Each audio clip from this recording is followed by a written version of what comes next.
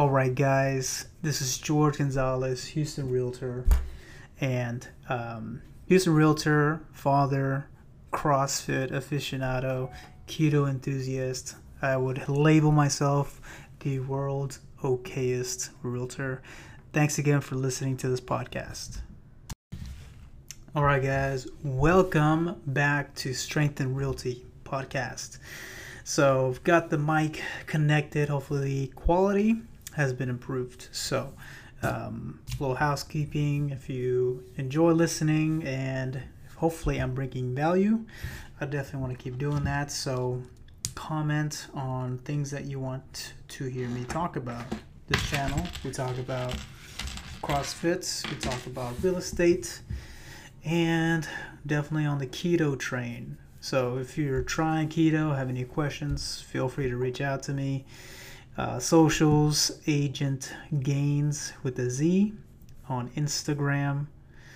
So that's what's going on. So I wanted to talk about, today's topic is going to be, also housekeeping, open house going down in Houston. So if you're in the Heights area and you want to see a nice house this Saturday, 12 to 3, come by and check me out. I'll be there. Let me know that you heard it on this podcast. Besides that, I wanted to talk about this one thing. Do this one thing when you're selling your house that will save you thousands of dollars. And what that is we'll talk about that in a little bit. Very important. So, the reason I want to share this to you guys, if you're selling your house, this will help you obviously save some cash. And it's very easy, but I do recommend doing this. And if you're buying this house, it'd be a good question to ask if the sellers have done this already. So it'll just make the process smoother when it comes to buying a house. As you know, guys, I'm a realtor in the Houston area. So if there's anything I can do to help out, help you sell your home, list your home, prepare it, purchases, more than happy to do that for you guys. So with that being said, it all starts at the title company. So one of the things that the title company is going to do is they're going to check title. So that's going to mean also checking the history of that respective seller. So a house is very private, but one of the things you do have to open up is the history of the house, and that can include history of the owners. So simple things could be, taxes that weren't paid. It can be liens, things that you didn't even know were going to pop up. That can be an issue as well. And guys, if this podcast cuts off at any moment, this is the first time I am pre-recording this instead of just using the phone, just to give a cleaner audio.